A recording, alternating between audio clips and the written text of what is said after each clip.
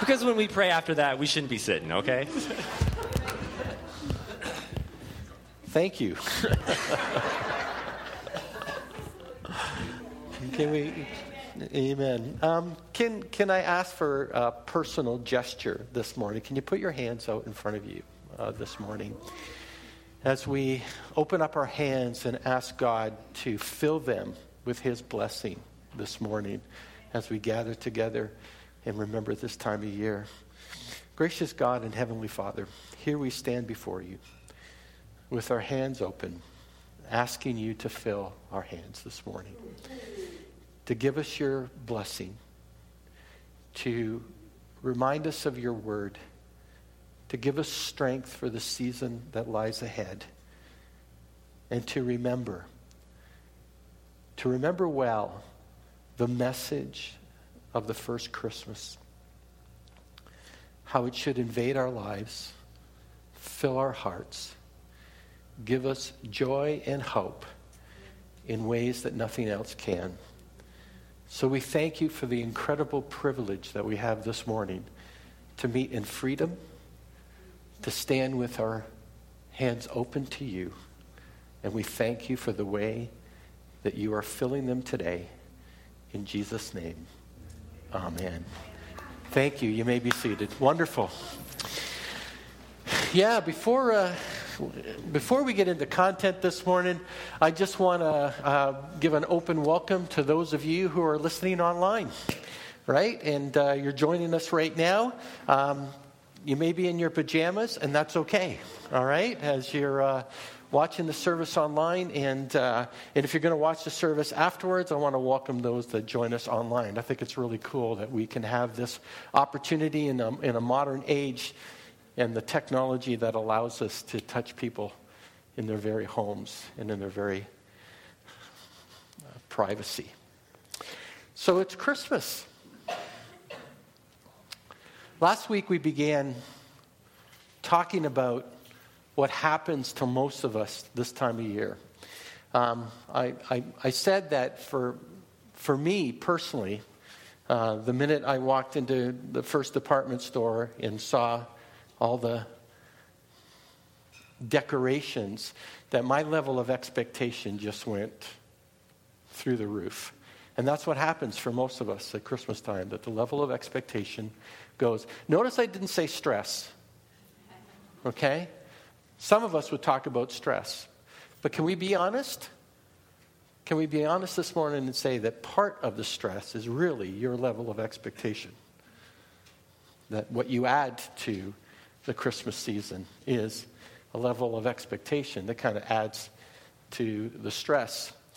And if it's fair, I think you can call Christmas the season of expectation, because there's so much that happens in our lives when Christmas comes. I don't know about you, but when I get to the end of the year, I start thinking about, was it a good year? Was it a bad year? And then I start thinking about the year to come. You know, if you're anything like me, I've had a whole set of goals every new year. You know, I say, for, this particular year, I want all of this to happen. I want to be able to accomplish this. I want to shoot for these kind of end goals and try to, have some kind of, advancement by the end of the year. And sometimes when I come to Christmas, the expectations are, I haven't even come close.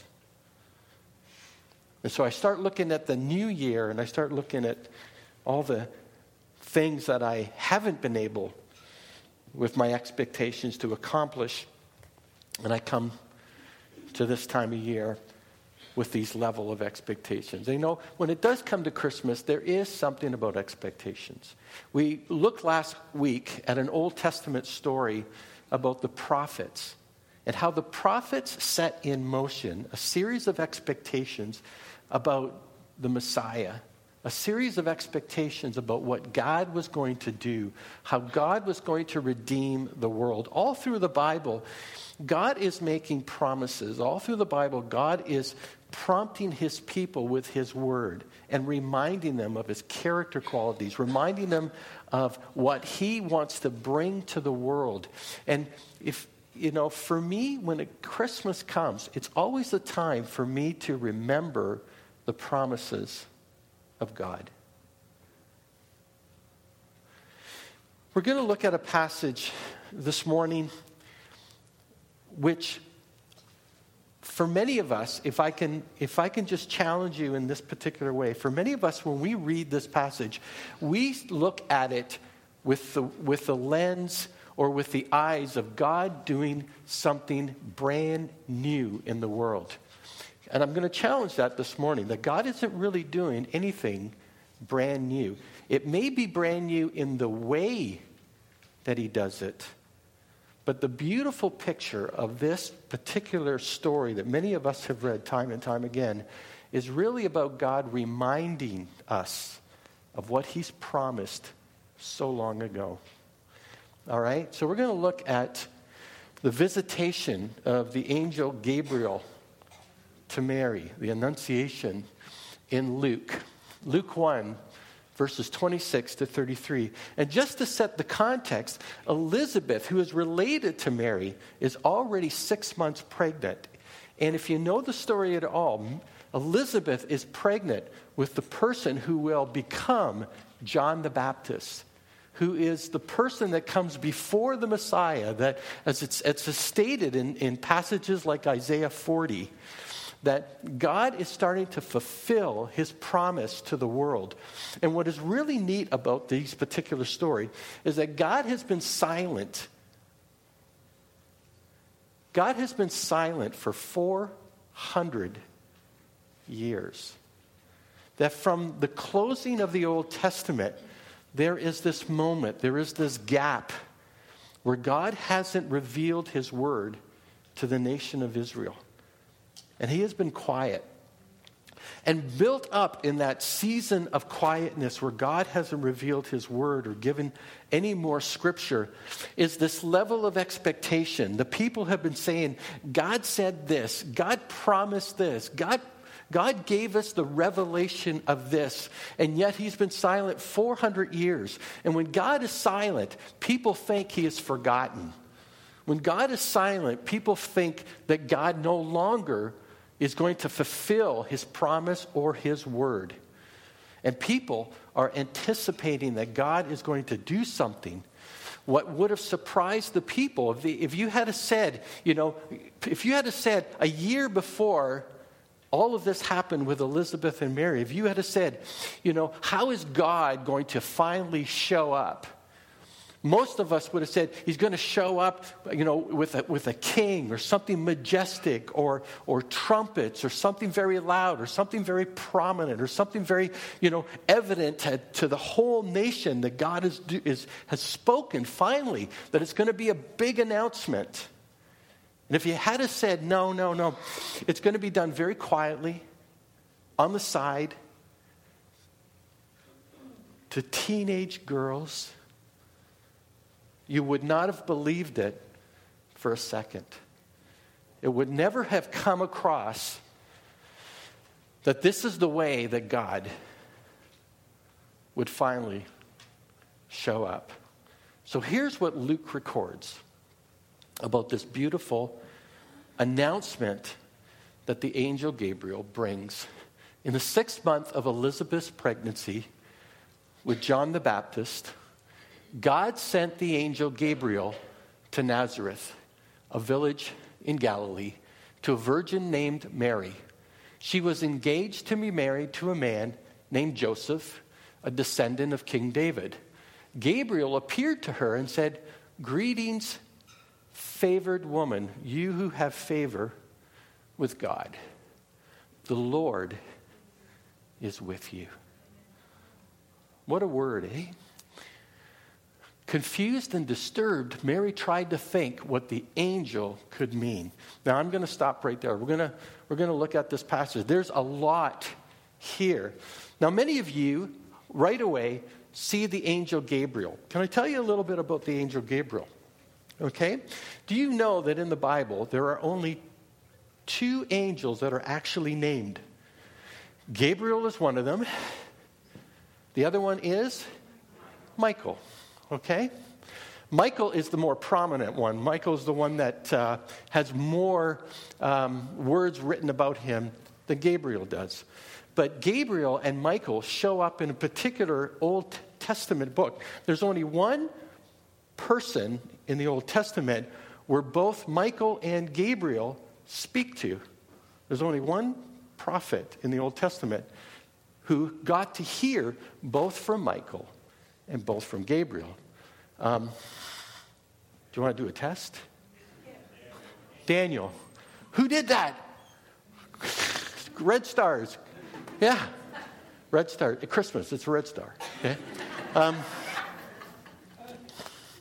Daniel is the only one who got to hear from two archangels, if you want to say that too.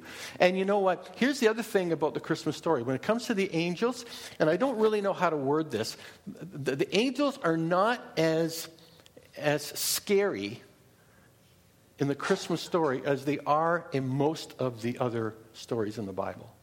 Anytime an angel showed up in most of the Old Testament, it was a frightful experience for the people. And there's a little bit of this here because Mary's kind of frightened and disturbed, and we're going to look at that in a minute. Now, here's the interesting thing about Gabriel. When Gabriel speaks to the prophet Daniel, there's two prophecies that Gabriel communicates to Daniel about the future. Okay? There's one when he's by the river and Gabriel shows up and reveals, some of the future things that are going to happen. That's one revelation. The one I want to talk about is the second one.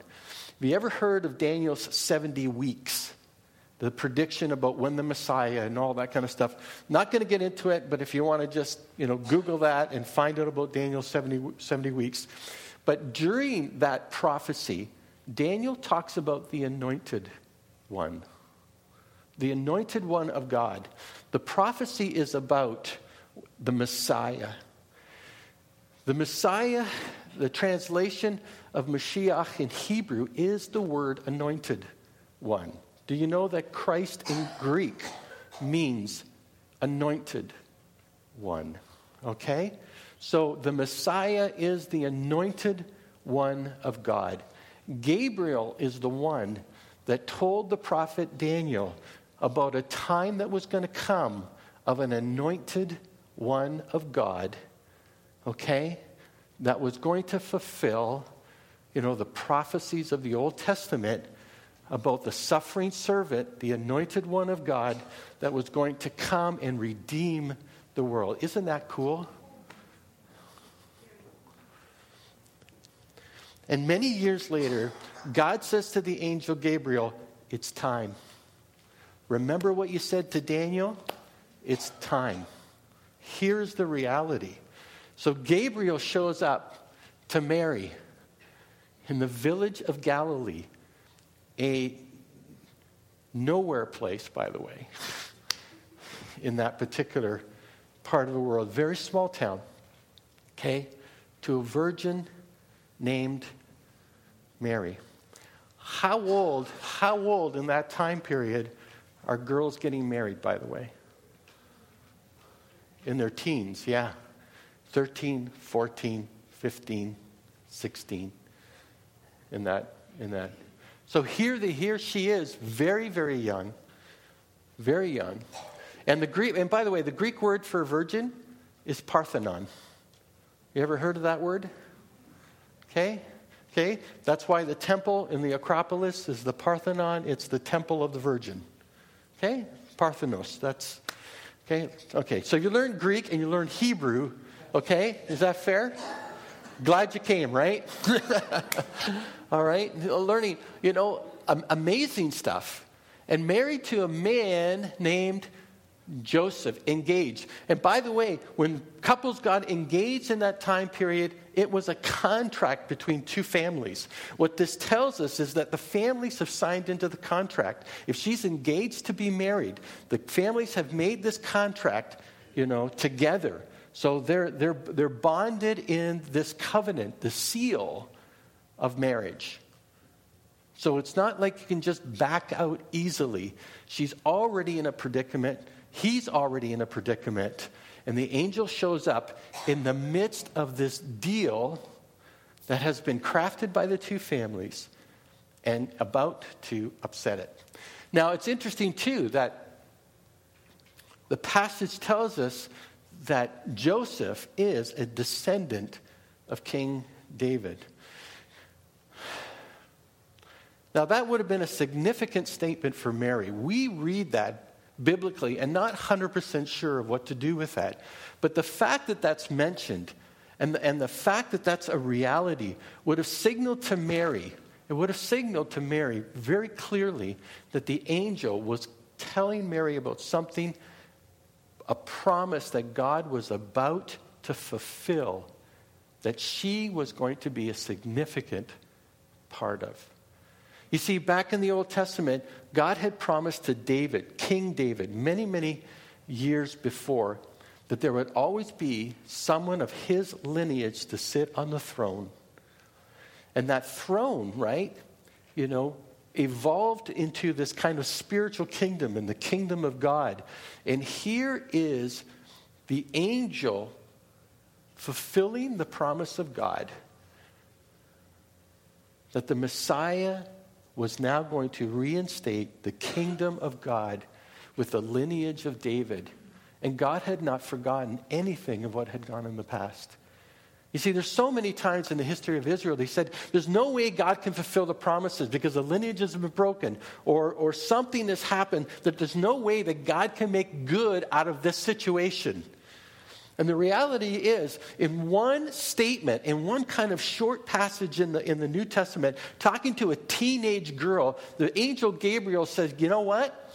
God's going to take care of all of it. Greetings, favored woman, the Lord is with you.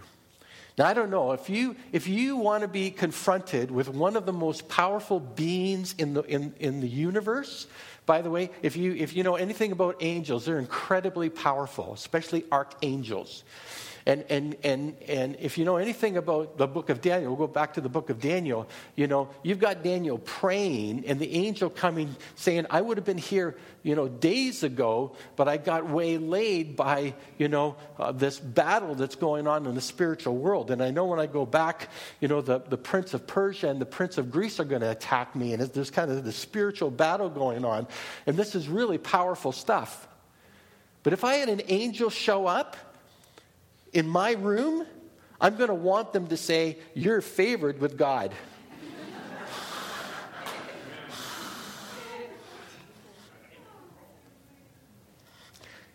I joke all the time that if an angel showed up, most of us would leave a puddle on the ground. They are not the little Cupid, kind of little wing things. Yeah, In fact, Isaiah 6, give you a picture. The angels around the throne room in Isaiah 6. The Hebrew word for those angels are called seraphim. And technically, they're called the fiery ones. That's what seraph in Hebrew means. These are the fiery ones. And the doorpost shook, and they would say in unison, holy, holy, holy is the Lord, God Almighty. And it's this picture. And Isaiah has just gotten finished given the people of Israel at that time, giving them the woes, the 6 woes. He's going, woe to you because you do this, and woe to you because you do that, and woe to you because you do this, and woe to you because you do, you behave in a way and you allow sin. And he gives this 6 woe thing that's just, and then all of a sudden, here's Isaiah in the very throne room of God, watching these fiery angels around the throne room, and the Holy One high and lifted up, and Isaiah looks at it and goes, I just got done giving it to the people, but woe to me.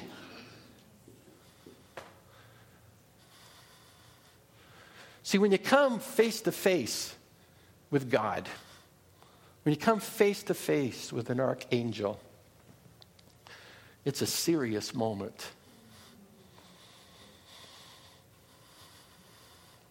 Confused and disturbed. That's what this translation says. But in many ways, it's much more than that. Much more than that. It's an important detail. It denotes a sense of awe and perplexed by the situation. And she's trying to take in everything.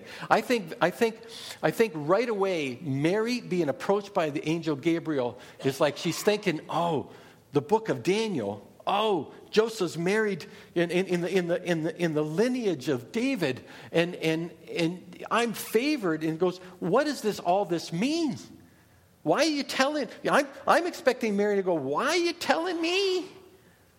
What have I got to do with any of this?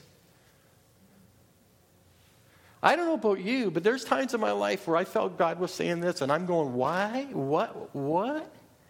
Why are you telling me? Why are you asking me?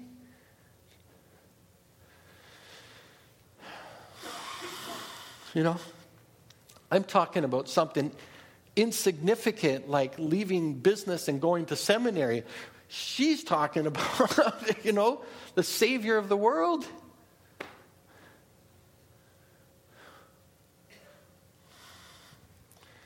Mary responds this. Here's the next part of the passage that we're going to finish up with today. Don't be afraid, Mary. Don't be afraid, Mary. Guess what, Mary? What God is going to call you to do, what God is going to ask of you, what God is going to do in you is going to be your first response, humanly speaking, is to be scared out of your wits, to be so frightened. If Mary has any of the instruction that we know that young Jewish people got at that time, she knows the full weight of what is probably being asked of her. When she hears all and she understands all of the past promises that God has made, it would have been absolutely overwhelming for her to see this all coming to fruition in her time, in her space.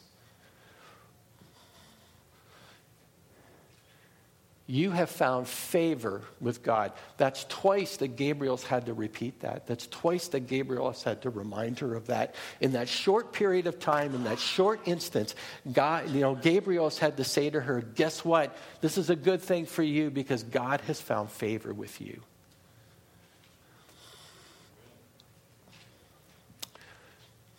Here it comes. Wait for it. Here's what Gabriel's going to tell her. Because she's probably thinking, okay, what's God got planned for me? What's God going to do in my life? What is this got to do with me in any way, shape, or form? But Gabriel lays it out very clearly. You will conceive and give birth to a son.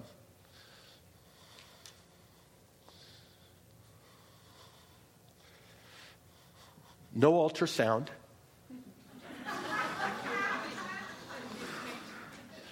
Prior to pregnancy, no doctor, but this is what God's going to do.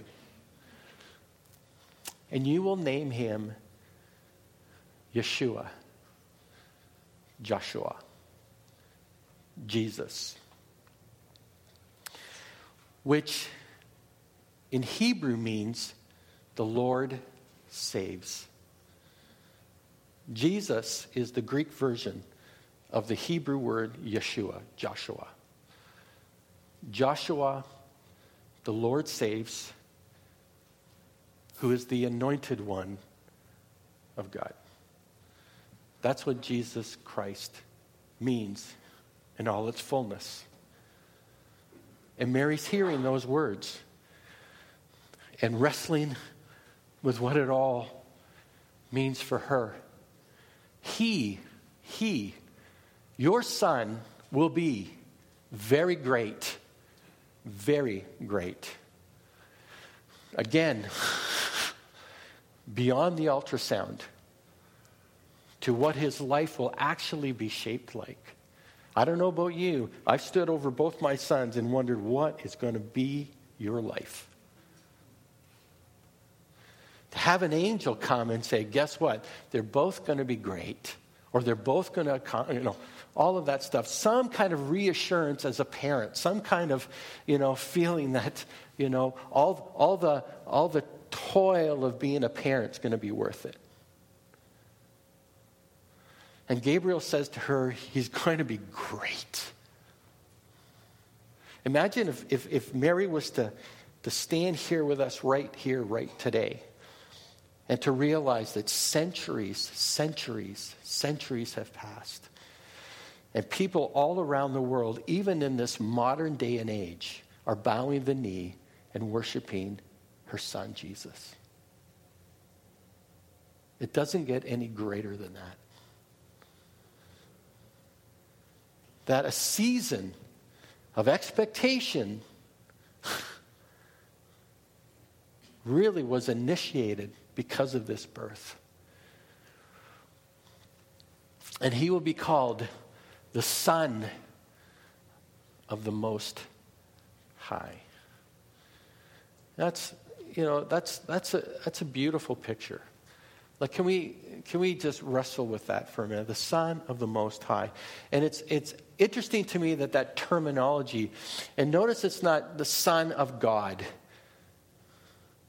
That Gabriel brings out the Son of the Most High. It doesn't get any higher. He's the anointed one of the Most High. It's this superlative that Gabriel is communicating. And this, it's a good, better, best, low, high, higher, the Most High. It's a relationship with the Creator of all. It's a beautiful picture. I don't know about you, but if that had been me and I'm hearing all of this, it would have been an overwhelming experience. The Lord God will give him the throne of his ancestor David. Right away, you're hearing the beautiful, picture of all that God had formulated prophetically in the Old Testament, now coming to its full fruition here and now in front of her. So God's been silent 400 years, and we wondered if he had forgotten about us. We wondered if he had walked away. We wondered if he was just going to say it's not worth it anymore, so what I said back then isn't going to matter. No. Not for a second. That the word of God is being fulfilled in the promises of God. And that's where real hope resides. Real hope resides in the promises of God. And he will reign over Israel forever. His kingdom, the kingdom of God, will never, ever, ever, ever, ever end.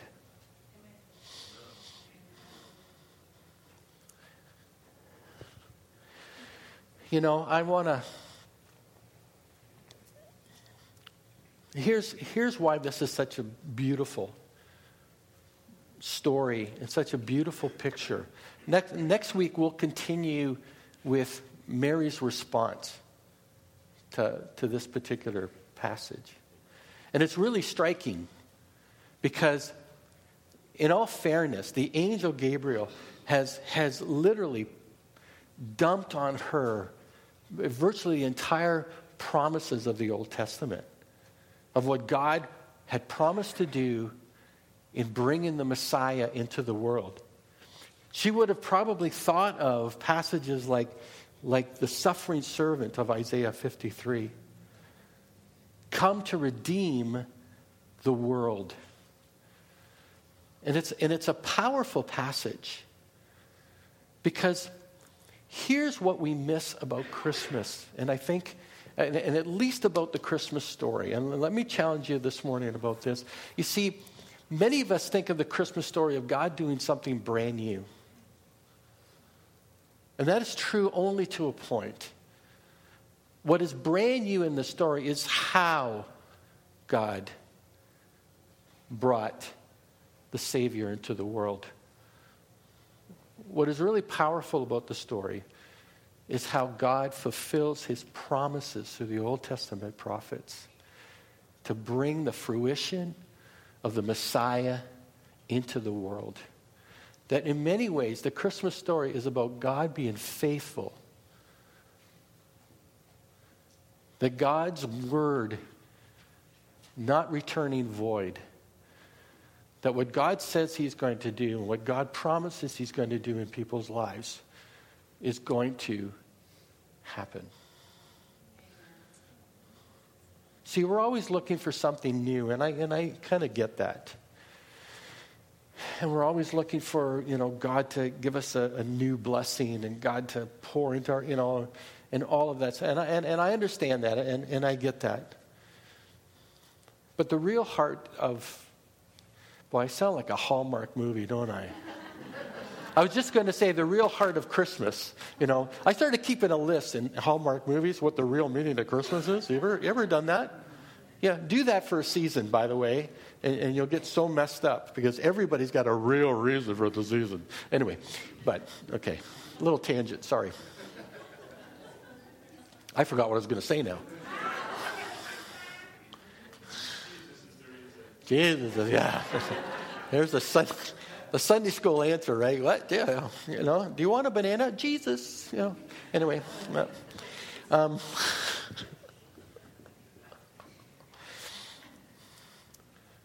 why Christmas is worth remembering is that it reminds us of God's promises. It reminds us that God is faithful to his promises. It reminds us that God is there in the presence of the difficulties, in the presence of the expectations, and the presence of the difficulties that we're experiencing. That, regardless of what is happening in our world around us, God is faithful to his word. That Jesus came to inaugurate a kingdom that has no end.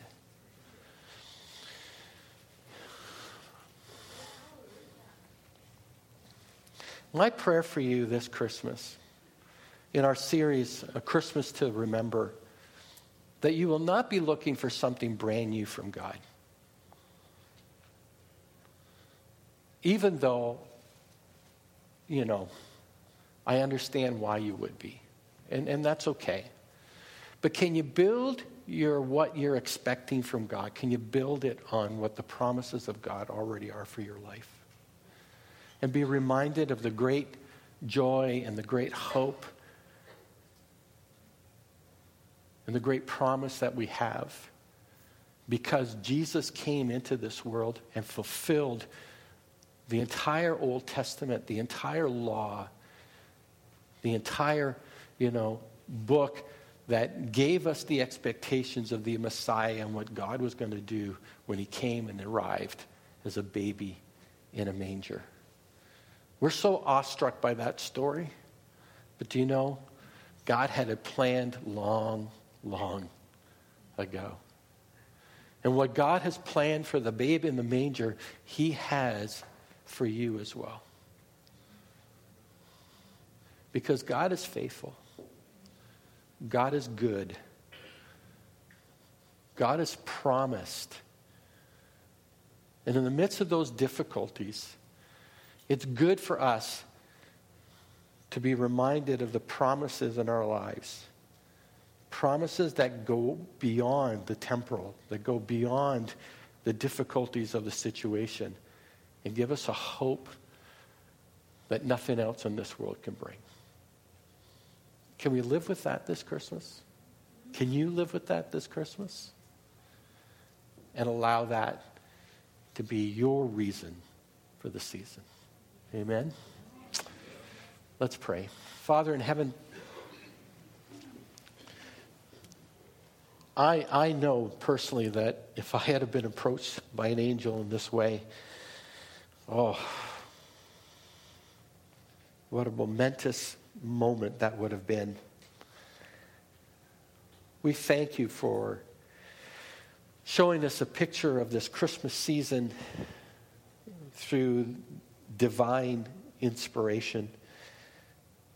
Lord, if we learn anything, that there was so much of your involvement in bringing the reality of the Christmas story to bear.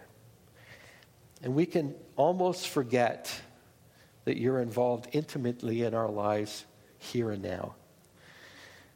That you have promised so much, that your faithfulness is true, that you are here at a moment's notice, and that you long to be in a relationship with each and every one of us.